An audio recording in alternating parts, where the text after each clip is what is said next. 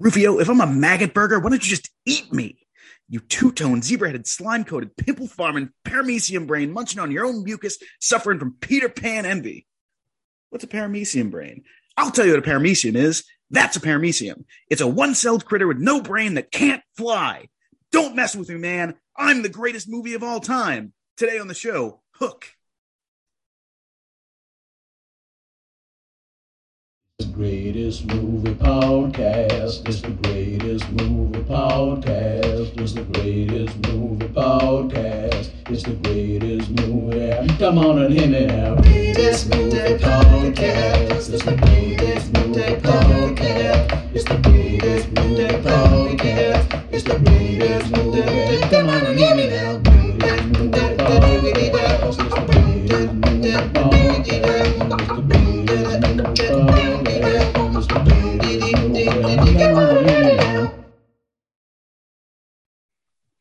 Welcome to the greatest movie of all time podcast, the show in which I, your co-host, the man that gravity forgot, Rick Barrasso, and I, the big Hook Boski. We're going to watch every single movie ever made, and we are going to help figure out which is the greatest of them all. How are you doing today, Derek? I'm doing just the tops. How about yourself? The tops? Well, I'm just doing dandy. Today we are heading off to Neverland. Actually, I want you to ask me that again. Ask me that again, Rick. How are you doing today, Derek? Bangarang. Okay. So today we're heading up. Today we're heading up to Neverland with Hook, but let's take care of some business first. Last week, we of course started our Robin Williams back-to-back double feature with Good Will Hunting. It was a great episode as always. Check that one out, or any of our library for that matter. We're on Spotify. We're on Apple Podcasts, whatever app you use. Subscribe. Put in a review if you can. It's very helpful for the show. It'll help people find us. And, of course, if you enjoyed that episode or you have anything else that you want us to cover, let us know on social media. We are the greatest movie of all time podcast on Facebook. We're at Great Movie Cast on Twitter. We're at Rick and Rec on Instagram. And, of course, you can always shoot us an email at greatestmoviepod@gmail.com. We would love to hear from you. And as our old friend, our old lost boy that we didn't grow up with, Bruce Wayne would say, tell your friends about us, but everybody think you're a happy thought. Hook. It's a 1991 adventure film directed by friend and future guest of the show, Steven Spielberg. It stars Robin Williams as Peter Banning/Pan, Dustin Hoffman as Captain Hook, Bob Hoskins as Mr. Smee, Julia Roberts as Tinkerbell, and Maggie Smith as Wendy. It made $300.9 million on a $70 million budget. It's got a 6.8 on IMDb, a 29% on Rotten Tomatoes, and a 52% on Metacritic. Yeah, Rotten Tomatoes can go fuck themselves. You say they made $300 million in this movie? Yes. So they blew it out of the water. Oh, yeah, huge hit. Huge hit. I thought it was a flop when it came out. No. Critically, it was a flop. Critics didn't like it, but this is Spielberg, like at the. Gotcha. Okay. Like arguably, his peak goes from, when Jaws comes out to, Saving Private Ryan. Right. Like, yeah, big hit. And of course, it's like a family movie. You and I grew. That's I think why there is such a stark contrast between what critics at the time thought of it and audiences at the time thought of it and what people who were younger at the time think of it now. Right. And it's sort of been reclaimed as like, kind of a favorite movie of our childhoods. Yeah. But let's look at some of those reviews. For a positive one, Jay Boyar of the Orlando Sentinel says, quote, "It's a lot of fun to watch. Over 2 hours of thrills, spills, elaborate sets, and special effects, all tied together by a pleasingly varied and lighter than usual musical score by John Williams." Ebert didn't like it. Here, we get the uncanny suspicion that Hook was written and directed according to the famous recipe of the country preacher who told his folks what he was going to tell them, told them, and then told them what he had told them. What the fuck is he talking about? He's saying that the movie belabors its point. I like it. I like his opinions better when he's deceased. I think what he's trying to say is basically this movie is like, it sets up, it's like, Peter, you have to remember like who you are. Like, you gotta get your memories back and like find your inner child. And then we see Peter do that. And then at the end of it, it's like, isn't it great that Peter did that? Yeah, it is great, Roger. And then for another negative one, Marjorie Baumgarten of the Austin Chronicle says, Hook breaks the cardinal rule of J.M. Barrie's timeless fantasy. It grows up. So, Derek, when did you first see Hook? I don't know. I was a fucking kid. Yeah. And we had the VHS. Yes. And I remember every time we went anywhere on vacation, my sister and I would pack the VHS tape wherever we went, just in case we wanted to watch Hook in the hotel room. I've seen this movie probably 20 times at least. It's a childhood favorite of mine. I'm actually surprised my sister didn't jump on this one. She wants to do something where she can, be smart in, and I was like, you can be smart in Hook. You could technically, but no, I mean, this is one of my favorites as a kid. I'm pretty sure I was telling Gio while watching it. Well, I was like, I had all the toys. I had all the Lost Boys and all the little gadgets they had because they sold them. We had a board game of Hook. We had card game. Board game. Wow. Yeah, we had all kinds of Hook stuff, and it was the coolest thing. We loved it. I think I may have had the replica sword that he uses too, the pan sword. So I was a big fan from the very beginning. Yeah, no, I kind of feel the same way. Not to the extent of having all the, I probably had a couple of toys or something like that, but this was a movie that was just always around. The VHS must have been huge. Yep. And this is kind of peak VHS, the early 90s when, it's after they lowered the price to, $20 a pop for VHS or whatever it was. Yeah. And, Robin Williams as the ultimate kid-friendly actor, weirdly, at that point. So this is a movie that I grew up loving. And let's take a look at it and see how well it holds up. But first, let's find out what happens in this movie. So, Derek, have you chosen a song? Yes, I am going to choose a song from the soundtrack, from the score, and it is going to be the Banquet song. Because anytime I want to just chow down on some fake food, I'm playing the Banquet song. Absolutely. All right, here we go. 3, 2, 1, go. Peter Pan has grown up and is a stuffy lawyer with a son and a daughter who's forgotten his past. He must return to Neverland when Captain Hook kidnaps his children. The Lost Boys and Tinkerbell help Peter regain his memory and skills. Between off-screen bouts of thunderous lovemaking with Smee, Hook attempts to turn Peter's son Jack to his side. Pan, as always, defeats Hook, this time after the pirate kills Rufio, the Lost Boy who took charge after Peter's departure. Hook attempts to get his revenge on Peter, whose back is turned, but the crocodile eats him, despite having been dead for years. All right, 27 seconds. Thunderous lovemaking, Derek. Thunderous lovemaking, yeah. Yes. Honestly, if we're going to get to scenes, the deleted scene that probably most people haven't seen was the Hook and Smee love scene. Listen, that just got in me the going. movie, Smee straddles Hook. Smee is an old friend, and he's like the caregiver, the caretaker of Hook, and I just don't see a relationship there as far as sexual. I just don't. I mean, it's possible, but we're seeing Hook at night with Smee, and Smee's Smee sees how dramatic he is. Hook's like, I'm going to kill myself. And he's like, oh, not again. He's seen this motherfucker do all this shit. And I'm so sick of it.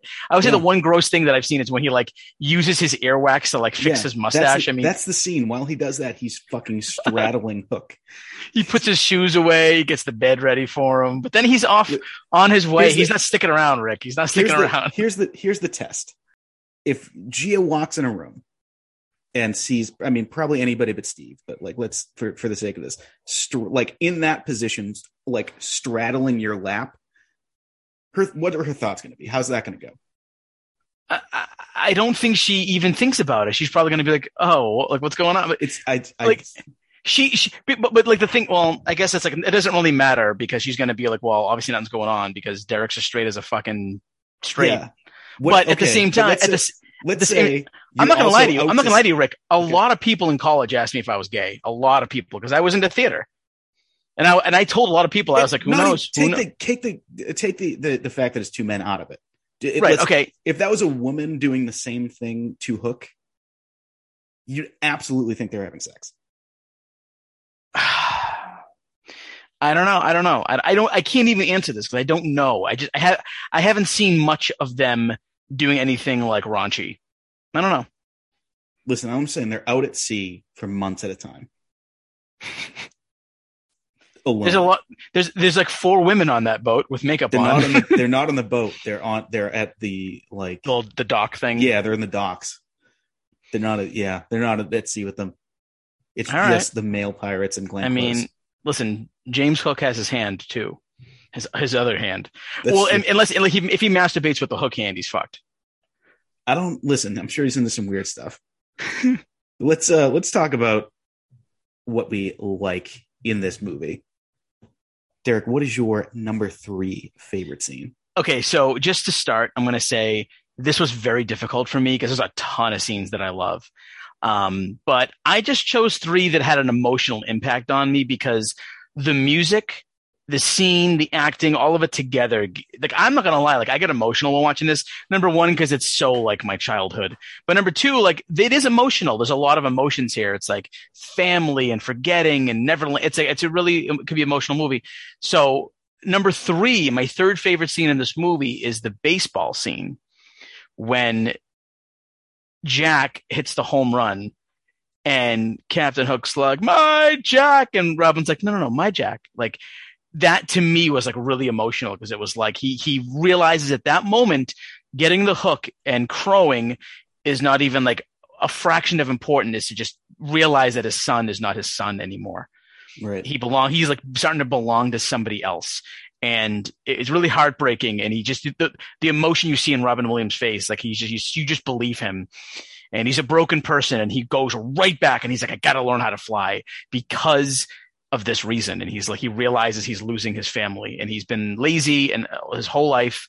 And even flashback to earlier in the movie when he yells at his kids and his wife's like, we only have a few years where our kids want our attention and you're blowing it. You are blowing it. So like, I love the whole scene though in general, like the run home, Jack. And he's like, no, they got it wrong. Best part about that scene is when the catcher shoots the man stealing sick. Bad form.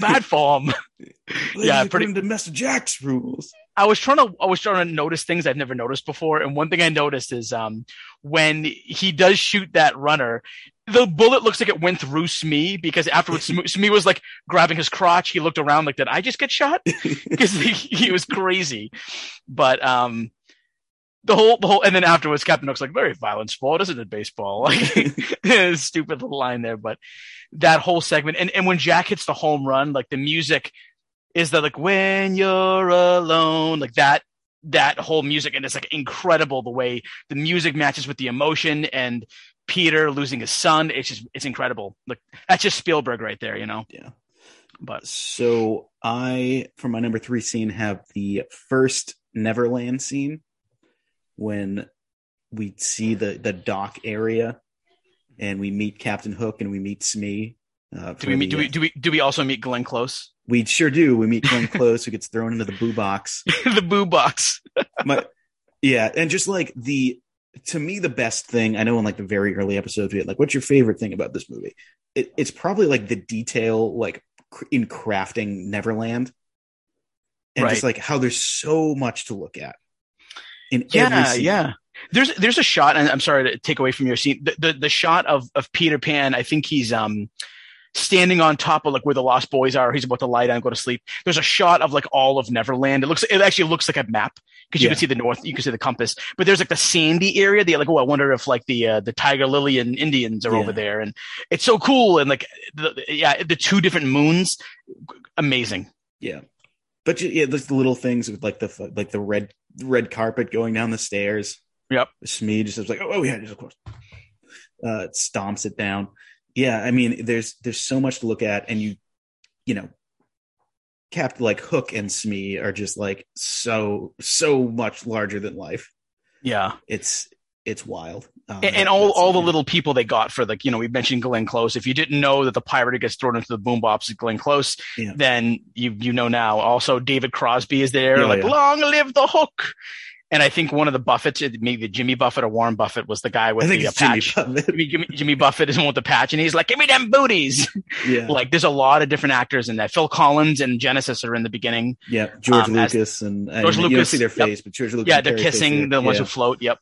But that scene's incredible, and the music is incredible. I remember specifically my sister used to play perfectly on the piano the Captain Hook theme, the da na na da na na da na na da da da da na na na na. It was like so cool. The music's incredible.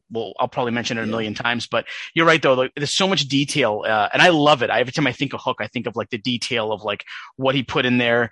Everyone has a different costume. Everyone has a different outfit. Like, I love it. I think it's super cool. Yeah, absolutely. What's your number 2 scene? This is probably a scene people might not think about, but I'm such a big fan of this movie that I'm going to pick scenes that probably are not going to be the most popular ones. But the scene where Pockets, the lost boy, like finds out that it is Peter.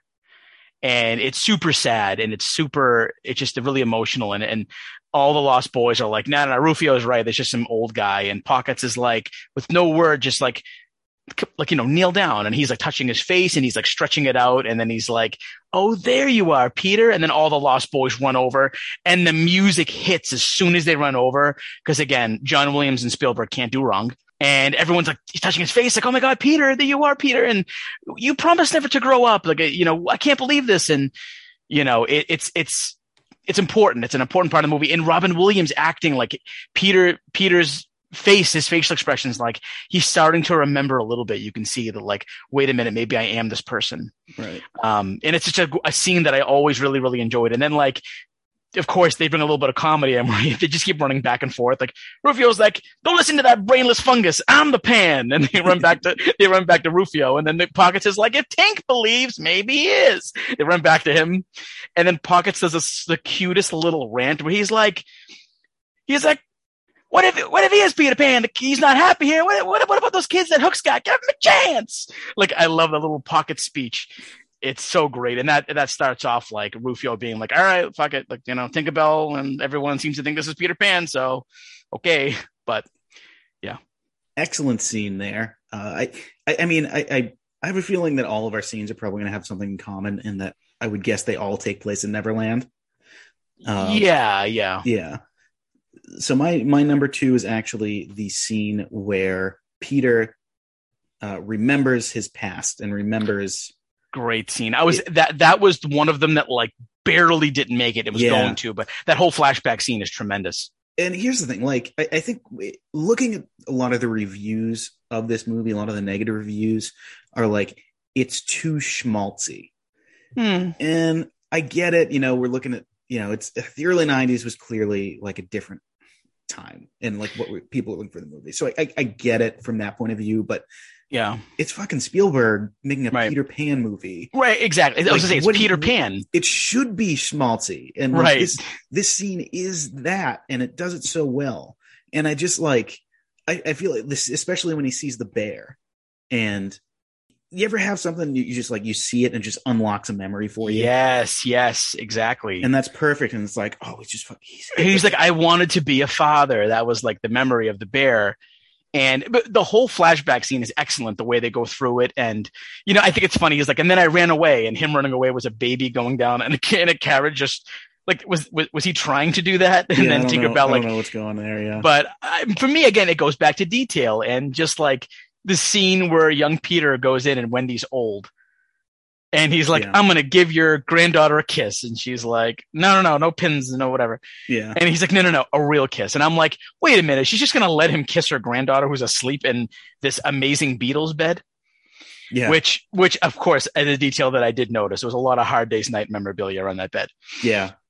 But I guess I didn't, like, as a kid, I didn't know like what, year, like the fact that that's like, oh, what year is it? It's clearly like, it was 64, but people probably forget that Gwyneth Paltrow was in this movie. Yeah, for a second. It's probably was it like her first role, maybe something like that. It's got to be close to it.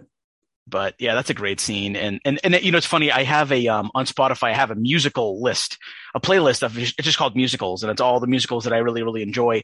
And the first ones that I ever put on there, like 5-6 years ago when I made it, is all the Hook soundtrack.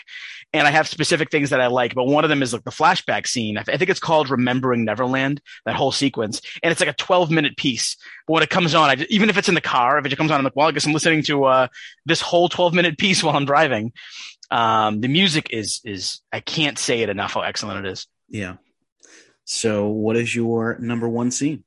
It was tough. But I got to go with the banquet. Yeah.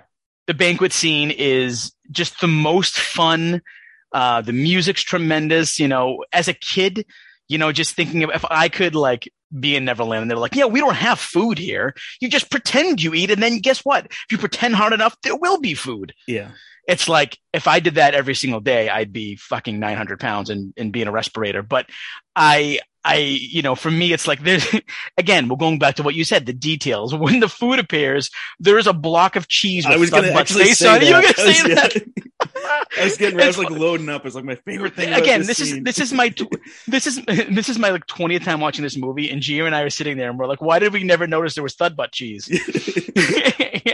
And so like it's such a cool detail. And then of course, like, you know, the name throwing, the name calling back and forth is contest, amazing. You rude dude, good package fruit dude. I forget what he says, but I used to say it in the past. But like, it's just so good. It's so fun. And I was actually kind of upset. As soon as Peter starts eating, he's like so hungry. A minute after he's eating, they set the food fight. I'm like, come on, let him eat for a few more minutes. I mean, just imagine new food. He'll be fucking fine. Like, I just love like this. Yeah, it's my number one as well. Like, you can't like it. This is the scene I think of when I think of this movie. Yeah. Because it's just like the food, when the food shows up, it's like so colorful, and it's just like, it is what a kid would imagine. Like, Rick, there's just bowls of frosting. Yeah. Like, it's exactly like if Thudbutt could think of his, like, well, of course this was Thudbutt's brainchild, clearly. Yeah. I love in like when they're insulting each other back to back, like unnamed Lost Boys are like, come on, Rufio, hit him back. Come on, Rufio, hit him back. You man, you stupid man. Oh my God. And yeah, it's amazing. I love like you said, the paramecium brain, like all that stuff is like, what's the hell? What's that? It's just I think, you know, when it comes to having heart in a movie, this is like one of those scenes where like, this is my childhood. Is just these lost boys pretending to eat, and then they eat, and then they have a food fight, and it's just, the music's incredible. Everything about it is incredible. You know, that literally, that's one of the songs on Spotify that I go to. I click on Banquet from Hook because I'm like, I want to keep reimagining this. And one thing that I love with John Williams' score is that you can hear influences later in other movies. Like, I can hear a little bit of Home Alone in the song. I can hear a little bit of Harry Potter in the song.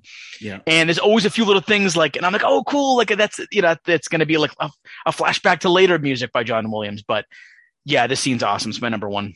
Like I said, my number one as well. Just echoing everything you said about that. It's just, it's such a fun scene. It's like you're just waiting for Robin Williams to let loose and like be, you know, like there's a reason you cast him as like a grown up Peter Pan, because like, you can see that he's like, you know, he never lost that like childhood. Yeah, it's just and watching this again, like the music. Just watching Robin Williams on screen be lovable Robin Williams, like it got me again. I was like, I can't get over his death. It's been 8 years and I'm still struggling with it. Has it been 8 years? Jesus. It's been 8 years. It's been 8 years. And I'm still struggling with watching him on screen and just being like, again, we talked about this last week, but like, he just feels like he's part of me, you know, and a lot of people feel that way. So it's incredible to just see him and, you know, and especially when you see the transformation on screen of like Peter Banning to Peter Pan. Yeah. He's just this lovable, strong-willed person. At the beginning of the movie, he's just such a lazy, like, I love the fact that he's like chubby and like they did that whole thing where like he has to lose weight and stuff. And there's that one scene where he has to lose weight and he does it in like a day. Yeah. And then in the background, they're going to slingshot him into some like colorful water. And in the background, it just says all the different signs. It's like, think happy thoughts spelled wrong. Birdies, horsies, bugs. It's amazing. Yeah, I mean it's a tough loss to get over, but I get a feeling we'll probably talk about Robin Williams a little bit more in another category. But let's talk about our least favorite parts of the movie. All right, so least favorite part. I have a question mark on this one, Rick. Yeah. Is Julia Roberts the worst part of this movie? Yes. She is. Yeah, you agree? I had her as well. Here's the thing. I actually don't hate her in this movie because there are moments where I really enjoy her work. But I think overall, I just think it was miscast. And I think that they were really trying to put some stars in there. I think so too. And I think also just by the nature of like Tinkerbell as a character, I think there's a lot of actors that, especially in the 80s and early 90s and like the early stages of like special effects as we know them now, a lot of actors like need to bounce off other actors. And it wouldn't surprise me if Julia Roberts was one of those actors, because her best, like most human moments are when she grows up to be the size of a person and like is one-on-one with Peter. Yep. Which is kind of it's a scene that bothers me because she's like, please, like, love me. And I was like, whoa, is she like, you know what I mean? And then Gia was like, well, she probably wants she's probably hoping that he forgets. Yeah. Now that he's in Neverland. And I'm like, that's kind of fucked up. She's very conflicted. I feel like. She does, by her, she's in love with him and has been for who knows how long, centuries. Right. Was it like probably early 1800s, so for 100 years. Right. That's true. Yeah. Or 200 years almost. She's been in love with this guy. Right. And been unable to express it. There is a lot in this movie of like, oh, this is not like this would not be in a kid's movie today.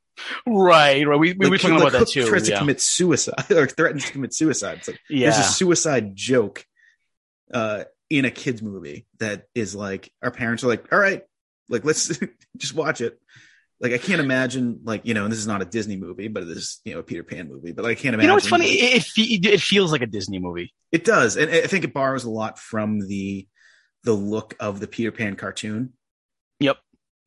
Like Hook's wearing red. Smee kind of looks like, he has the white hair and he's kind of like chubby sidekick. Yeah. Yeah. And Hook has like the long hair and, I think it does borrow a lot. There's the bear in there, even though I don't like, it's John or Michael's or one of the kids. Yeah. And that's like really my only worst thing. I guess like if I were to talk about other things, but it's hard to fit these into it's a 2.5 hour movie. Yeah. I mean, to put like the Indians, no, stay away from that. That's just opening a Pandora's box. Opening a can of worms. Absolutely. Yeah. But the other thing would be like, Wendy is so old now that I'm sure that her brothers aren't alive.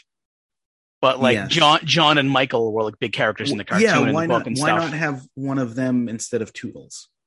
Right. That's the one thing I was thinking about too. Like Toodles was kind of like a funny side character. Like I guess he really did lose his marbles. Yeah, he lost them good. Yeah. I don't know. Yeah. Toodles. I've got a couple of things. Like you mentioned the Julia Roberts thing. I think that's not her best performance by any means. Right. I think Jack and Maggie are not great child actors. Like I hate to criticize them as like children, but like they're a weak point. Really? Yeah, I think so. I never thought of that ever as a weak point in the movie. I think I enjoy them so much because I'm used to them. Sure. But I think that, Maggie's little song is great. I think it's cute. I think, I don't know. I think Jack is serviceable. But Jack's better. I think Maggie is not a very strong actress, and she's like not in the business anymore. So like, I hate to like criticize her. But Jack grew up to be like a fucking Republican donor. So fucking. Oh really? Yeah. Oh damn you, Jack. Yeah. No, but I don't think they're the strongest parts of the movie by any means. I think probably Maggie, they like kind of sideline. They're like, okay, let's just get you away. Like you're not going to be acting against the real actors, and right. And Jack is like a little bit stronger, so they have him in there.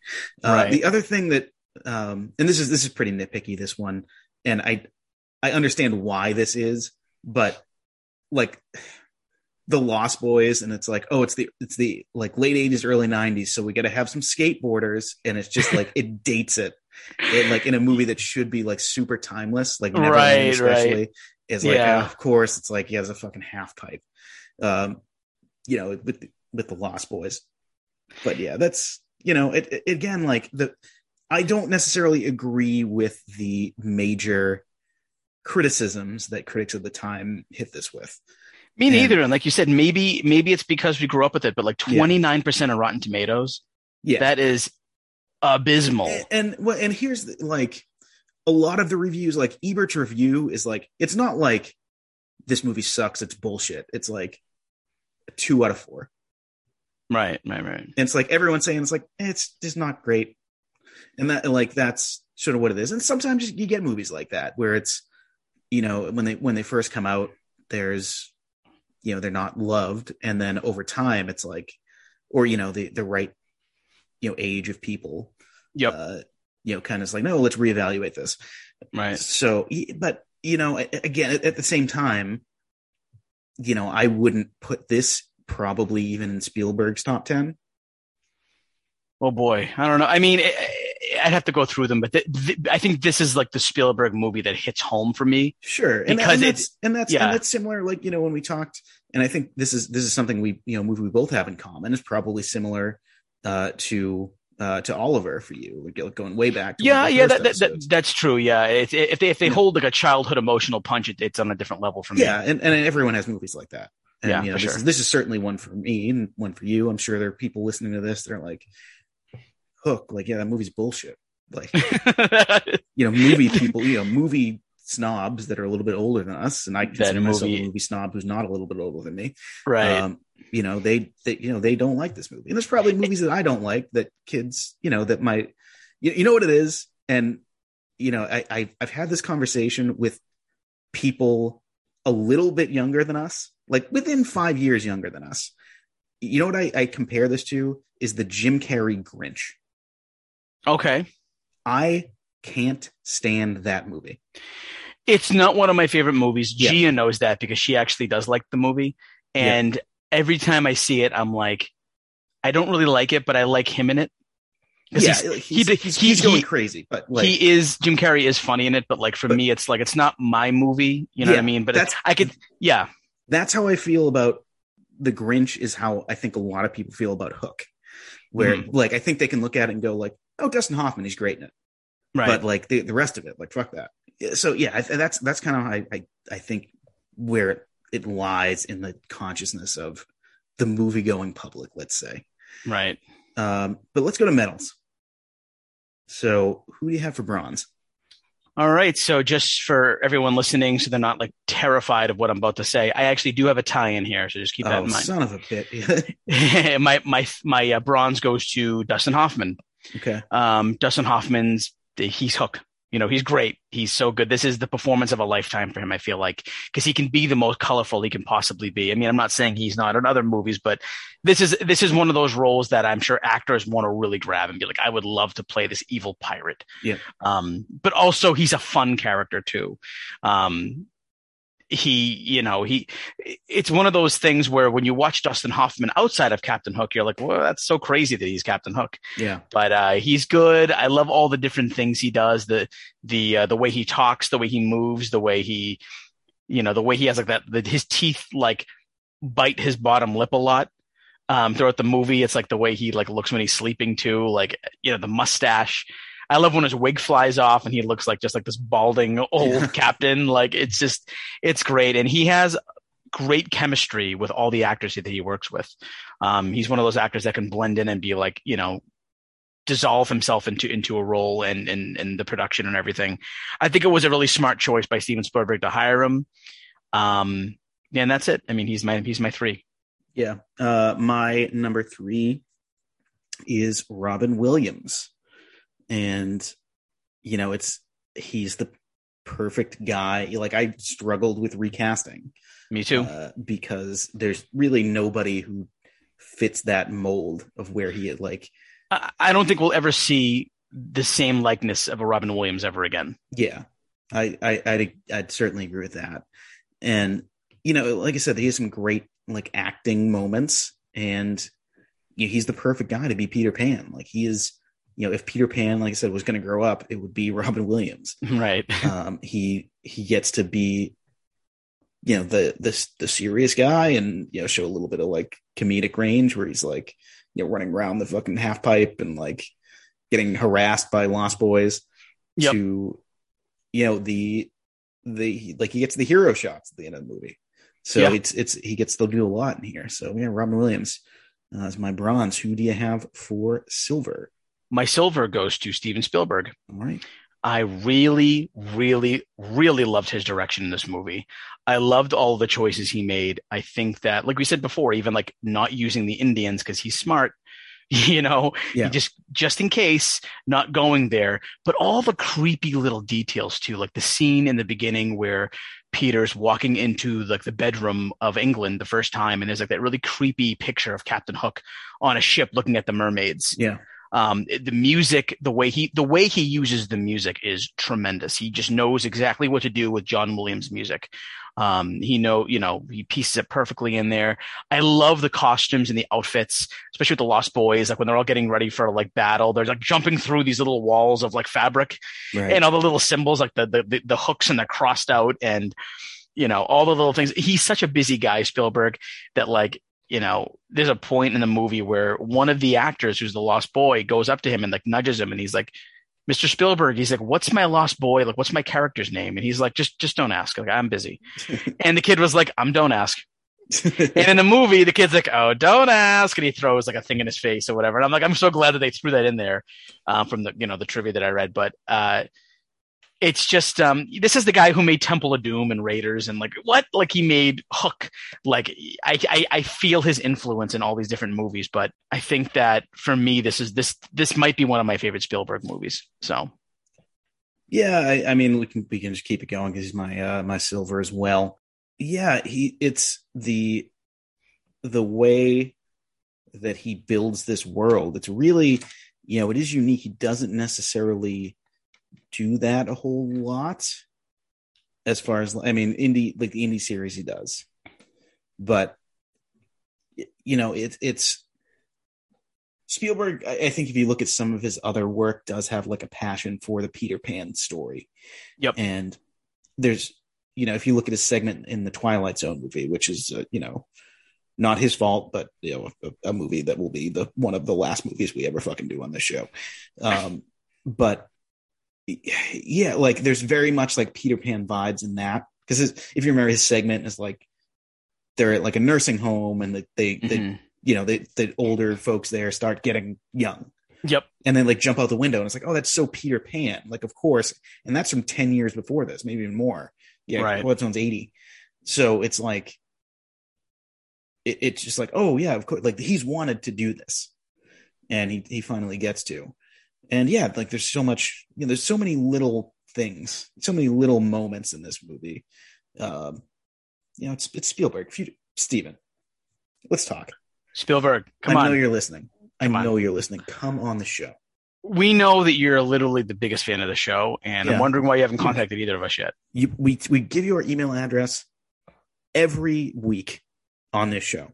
Come on here and talk about bowling. We don't care. Congratulations on the Best Director nomination today, by the way, Steven. There you go. Congrats. Come on the show. Hey, I think this could be the bump. This could be the win. If he wants promotion, come on the show. We'll give you a promotion. On the show. We know he needs it. We know he needs it. Absolutely. Who's your gold, Derek? My gold is a straight up tie. There's no other way I could do this. John Williams and Robin Williams. Robin Williams. No relation as far as I know. No relation. Robin Williams is one of my favorite actors of all time.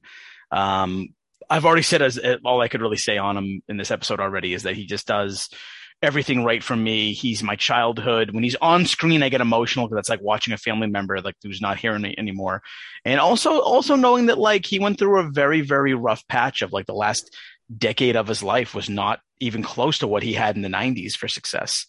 And I know he struggled with that. I know he struggled with a lot of different things, but it's sad to think like, Robin Williams didn't die from a disease, well, necessarily disease. He basically committed suicide.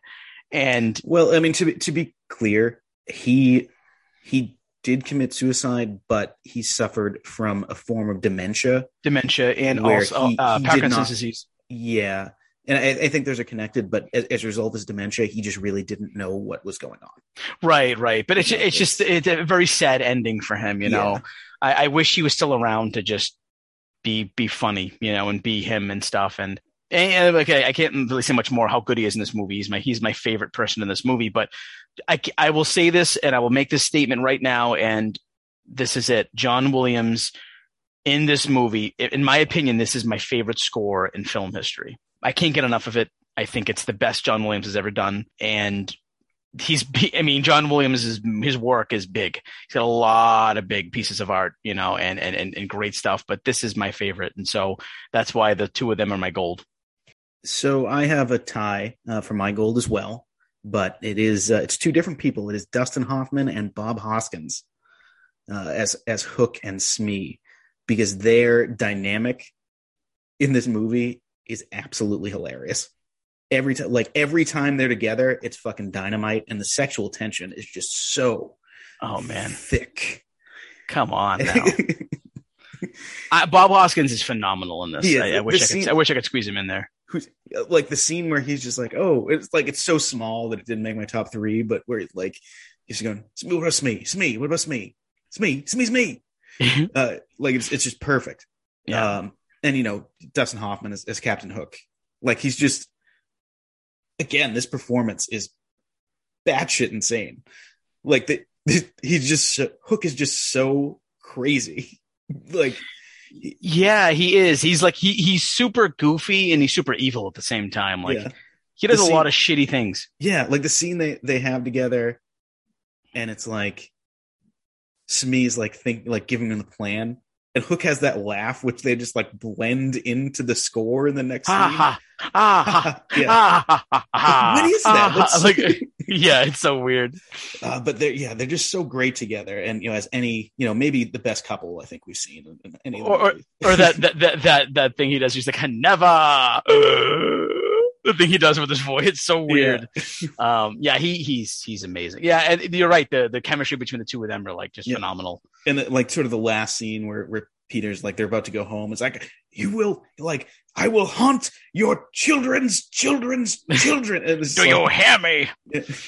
Yeah, and I also love because there are moments where you're I could see people watching this movie being you know what? I like Captain Hook. I'm kind of mad for him. His hand was cut off by Peter Pan and fed to a crocodile. No wonder he wants revenge. But then Robin Williams, Peter Pan gives him back his sword, and Hook just puts his hook in his arm and just carves it up, and you're what a bastard he is. Just fucking and another little thing when right before he kills Rufio, and he's just Rufio. It's and he just ends with Roo. It's such a sad scene. Rufio, I wish I had a dad like you. There's a lot of emotion in this movie, and I think we mentioned earlier is the crocodile falling on him, the way it falls. Me after it happened, I just said out loud, I don't get how he just got eaten, but okay. She's neither do I. I don't know how it happened, but Neverland's a strange place. And that's another thing. It's going back to our Spielberg conversation. It's very much so much of his work and so many of the themes are about fatherhood or the lack thereof. Yep. Just think about even some of the episodes we've done, Jurassic Park.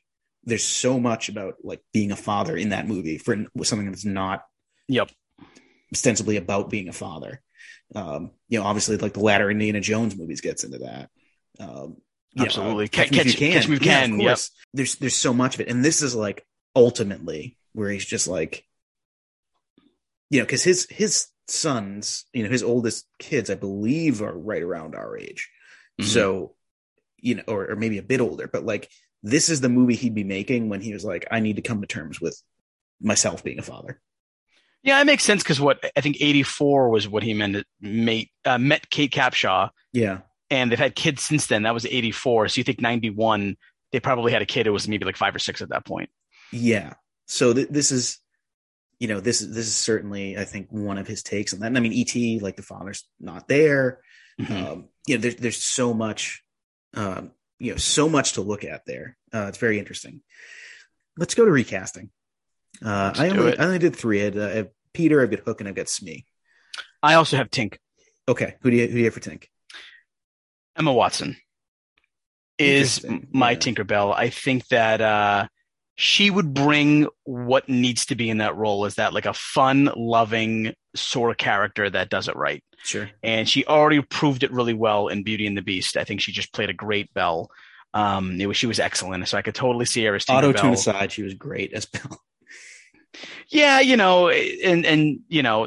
think as far as like the heart that she put into the role, I think she would bring that over and be a great Tink. And I wanted to go a little. I don't know if actually she's younger than Julia Roberts here. I can't even confirm that. But do you know?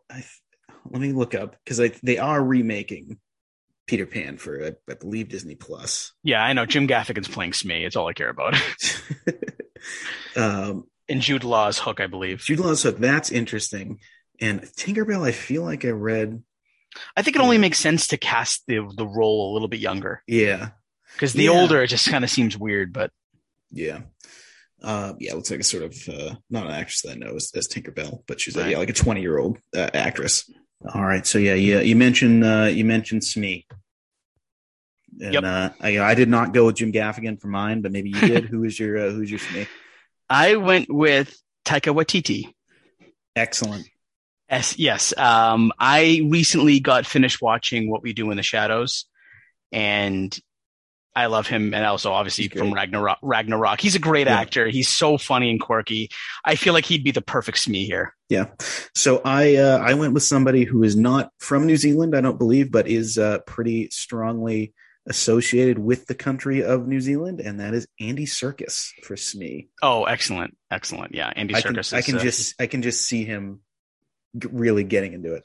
Yep, he can do no wrong in my eyes. All right, who is your Hook? My Hook. I went through a bunch of different actors. This was tough, yeah. Every time I mentioned one, Gia was like, "Oh, you have to go with him." Yeah. And so the first one that we were gonna choose, I'd say my runner-up, was Benedict Cumberbatch. Interesting. Okay. But I ended up not feeling it. I just didn't feel it as much, and I ended up going with my choice, which is Lee Pace. Yeah. And Lee Pace, if you don't know who he is, he's the villain in Guardians of the Galaxy. He plays Legolas's father in the Hobbit movies, Three Anduil. He's a great villainous actor, but I feel like he could also put a nice little fun. I pictured, I think Hook and Smee need to have some chemistry, and I think Taika Waititi being so lighthearted would sort of be a good chemistry for Lee Pace in this one. Yeah. So I went with a guy who is probably most famous for playing another massive villain role. I've also seen him do some comedy that would really fit the tone of this movie, and that is Ralph Fiennes. Yes, he is a great actor in general, but yeah, he can play both sides very, very well. Yeah. Have you seen In Bruges? I have not. Check that one out, and that's like exactly, he plays the villain in that movie. And it's like exactly the kind of like banter that Hook and Smee have. Like he has that in the movie. And it's like, it's perfect. Oh, excellent. I was even thinking just like the, from going from Voldemort and like the Red, or like, his character in Red Dragon to like a M in the new James Bond movies. Like he has a warmth about him too. Yeah. So he could do both. Yeah, absolutely. So this one's tough. Yeah. Who do you have for Peter? Well, number one, who can do this besides Robin Williams? Yeah. I've used this actor many, many times in the past, and I was trying to think about it, and I was trying to think, can this actor be like the kind of chubby, like dick dad in the beginning and turn it all around? And the one thing that I really saw in this actor was him wearing the tights. I could see him being this hero, and the only person I could think of was Jake Gyllenhaal.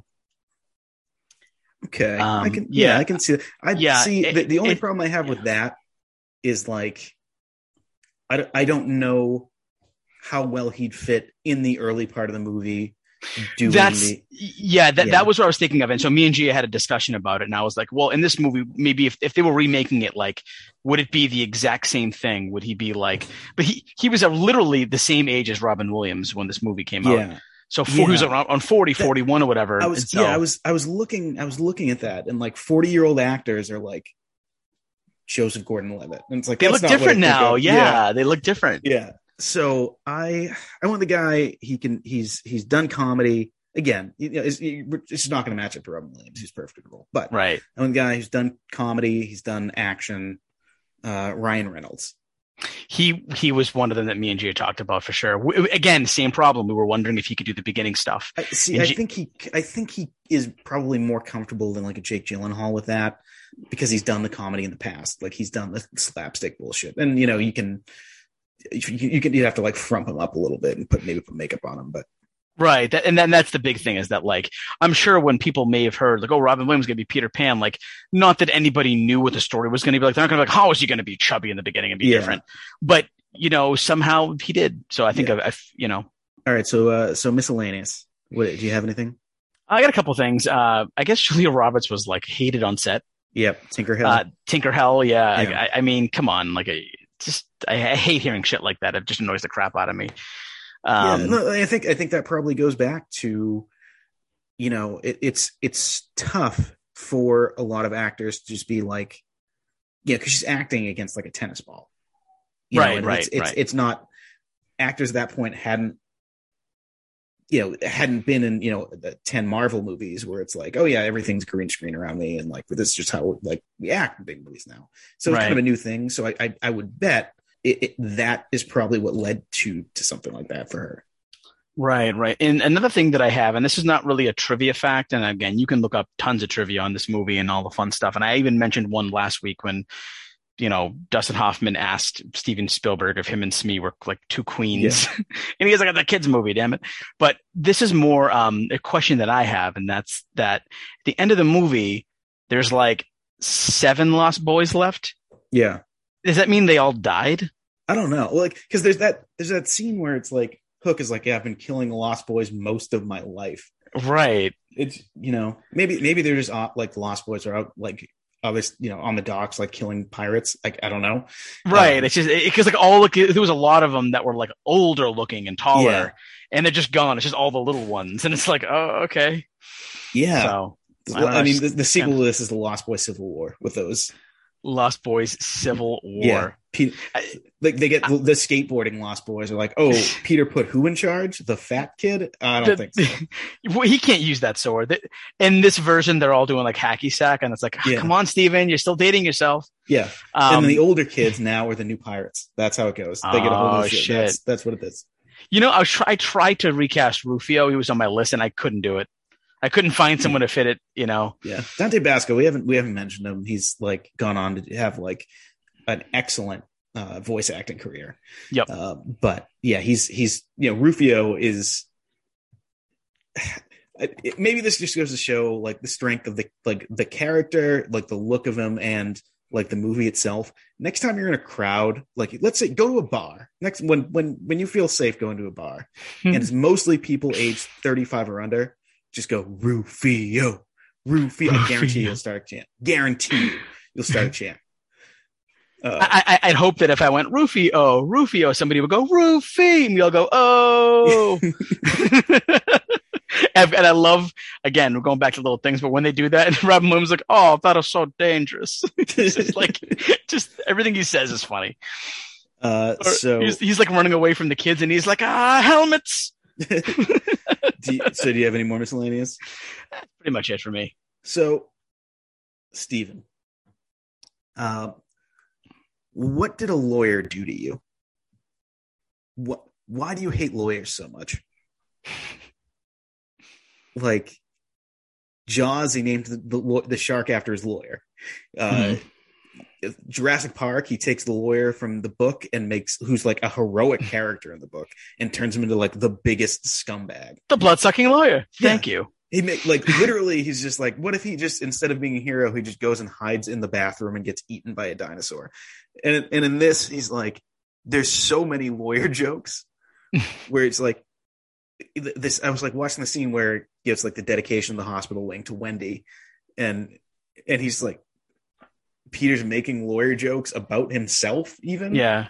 And then there are things that rats won't do. Yeah. I don't know. And it's like, and at the end of the movie, it's like, yeah, I'm just going to stop being a lawyer. Fuck you. Right. I will say another thing that really like dates this movie is at the beginning of the movie, the 90s cell phone like face off. Oh my God.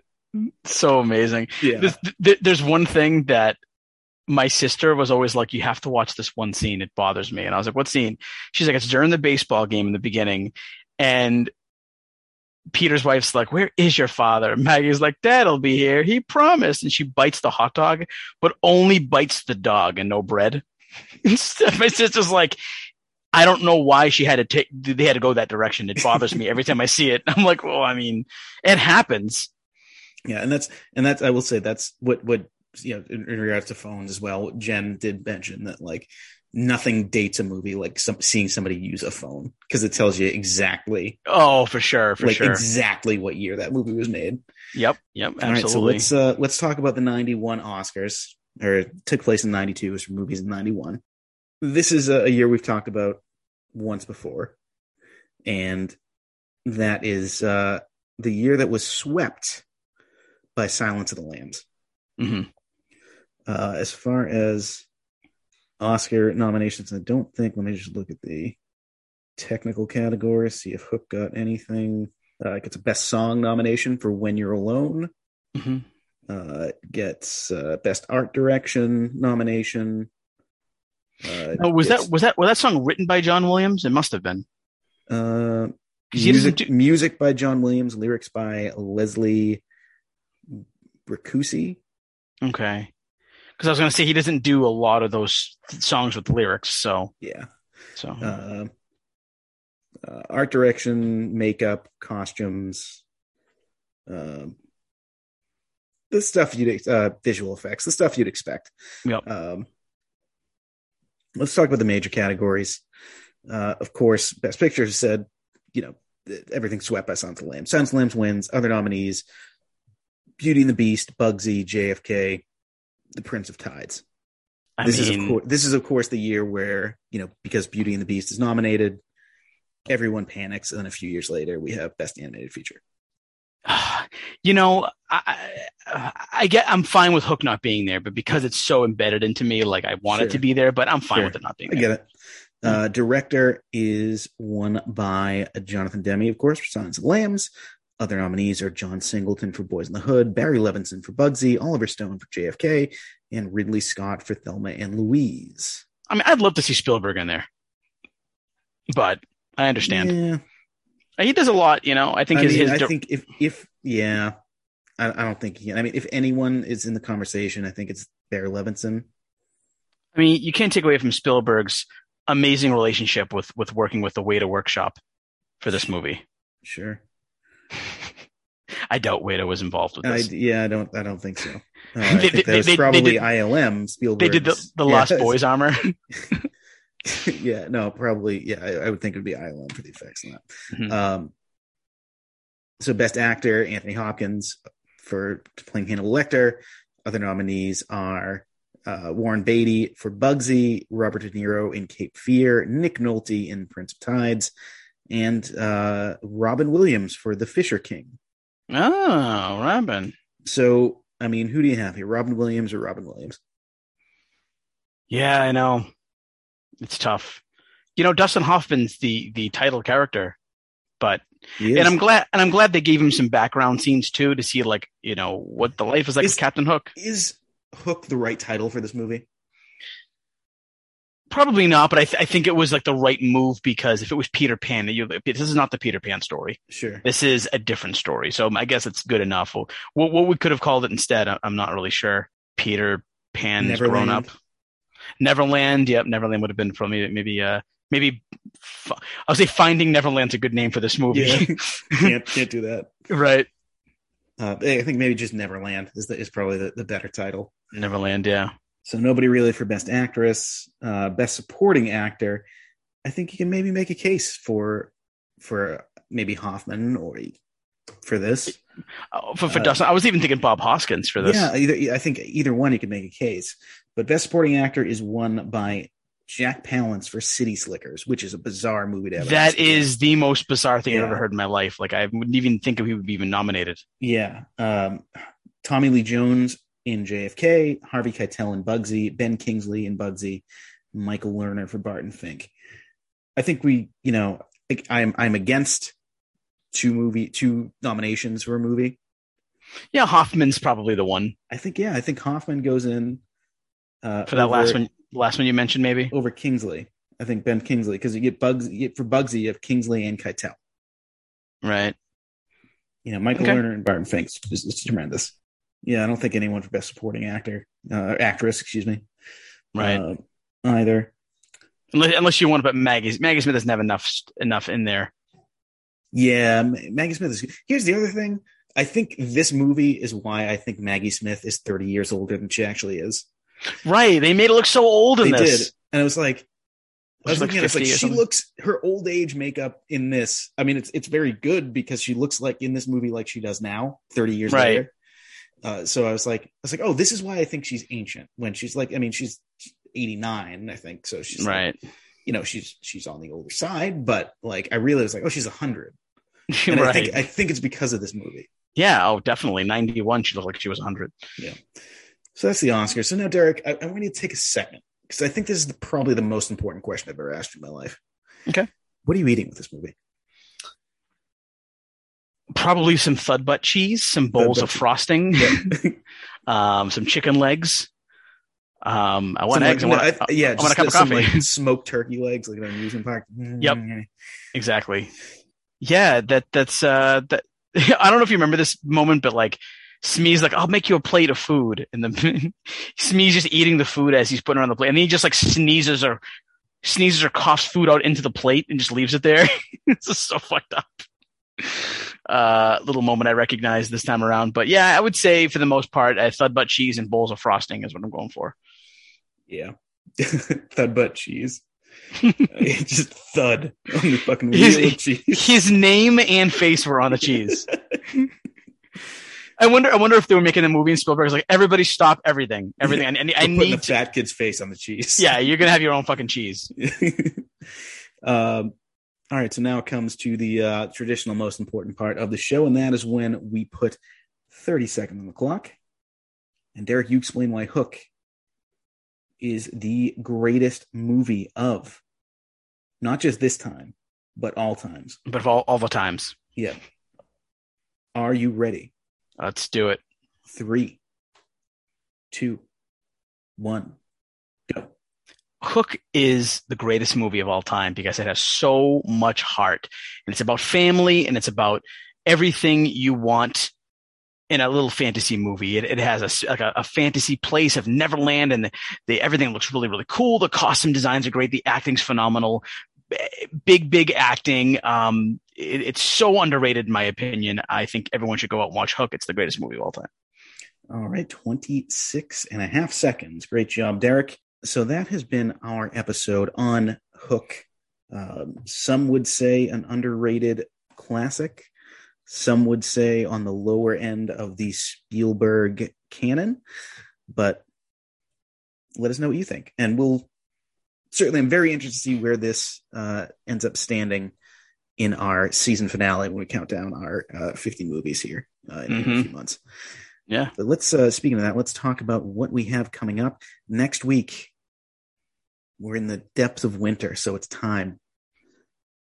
It's time to watch The Thing. Oh, yeah.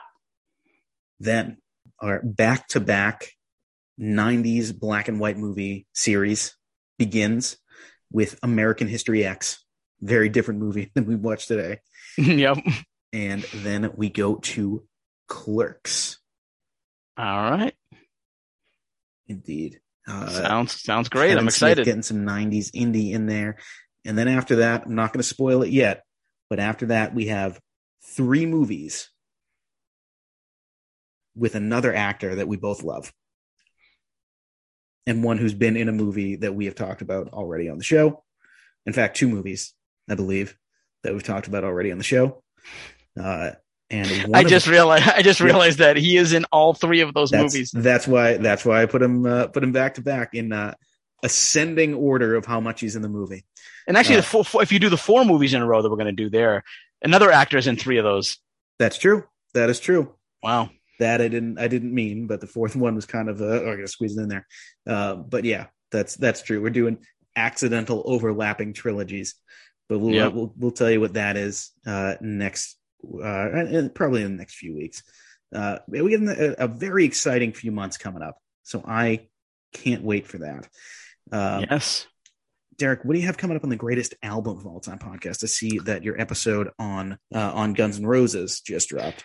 Yep, we just dropped that one. That was a lot of fun to do, especially for a band that we're not like super into. It was kind of fun to do that because we always wanted to be like, let's go into it, not really knowing a whole lot. So that was cool to do.